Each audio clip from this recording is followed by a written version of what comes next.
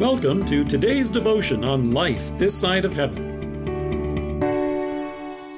The Word of God from Romans chapter 11 verses 13 to 14. Inasmuch as I am the apostle to the Gentiles, I make much of my ministry in the hope that I may arouse my own people to envy and save some of them. Many years ago, the university I attended hosted a number of Christian concerts by up-and-coming ensembles that were free. They were free in that the committee which organized the concerts was provided with a small budget by which it could arrange to cover fully the nominal appearance fee requested by the performers. However, there was one small problem. Few people came. It wasn't that the music wasn't good, it was. A number of them went on to recording careers. However, the question that often popped up was, how good could it be if it's free? It was tempting to think that if you paid nothing for it, you probably got what you paid for. So perhaps not surprisingly, the turnout was usually modest. To test that theory, for the final concert of the year, a modest admission fee was proposed. In addition, the concert would be advertised off campus as well, and tickets on the day of the concert would cost a small amount more. Early ticket sales on campus were minimal. However, on the day of the concert, busloads of students from surrounding colleges began to roll in. That must have generated some interest because suddenly ticket sales picked up shortly before the concert, even with the additional price. I suspect a little envy was kicking in that outsiders might be about to enjoy something that, up to this point, many had overlooked.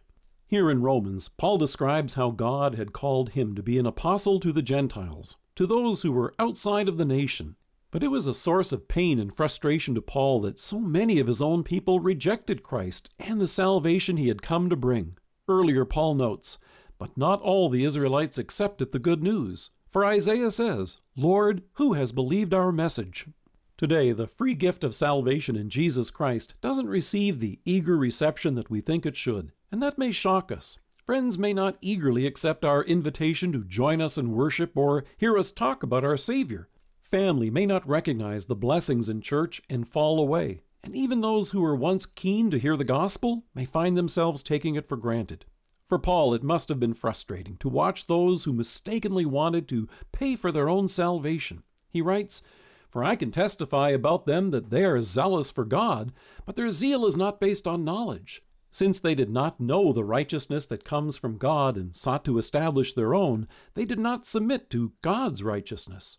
The wonderful good news about salvation is that it is totally free. It doesn't come from you and me. It comes from God Himself. The apostle goes on to note, "But now a righteousness from God, apart from the law, has been made known, to which the law and the prophets testify.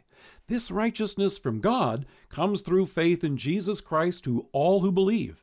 There is no difference, for all have sinned and fall short of the glory of God, and are justified freely by His grace through the redemption that came by Christ Jesus. God presented Him as a sacrifice of atonement through faith in His blood." Our admission into the kingdom of God has been bought and paid for with the blood of God's own Son, His suffering and death for us on the cross. Even though Paul mentions that watching others be saved might make them jealous and want to have it too, I'm pretty sure he's not calling for any structured program of envy evangelism. He certainly wouldn't be upset, though, if it had that effect. But it does remind us once again of the precious value of God's salvation.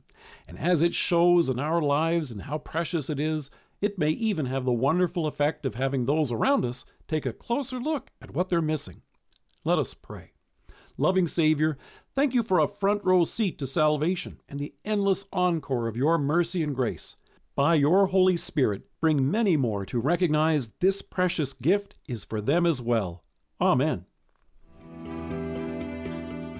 Thank you for joining us. If you're listening to us by podcast or on Alexa, we invite you to browse the resources that are available on our site at lifethissideofheaven.org. God bless you and have a great day.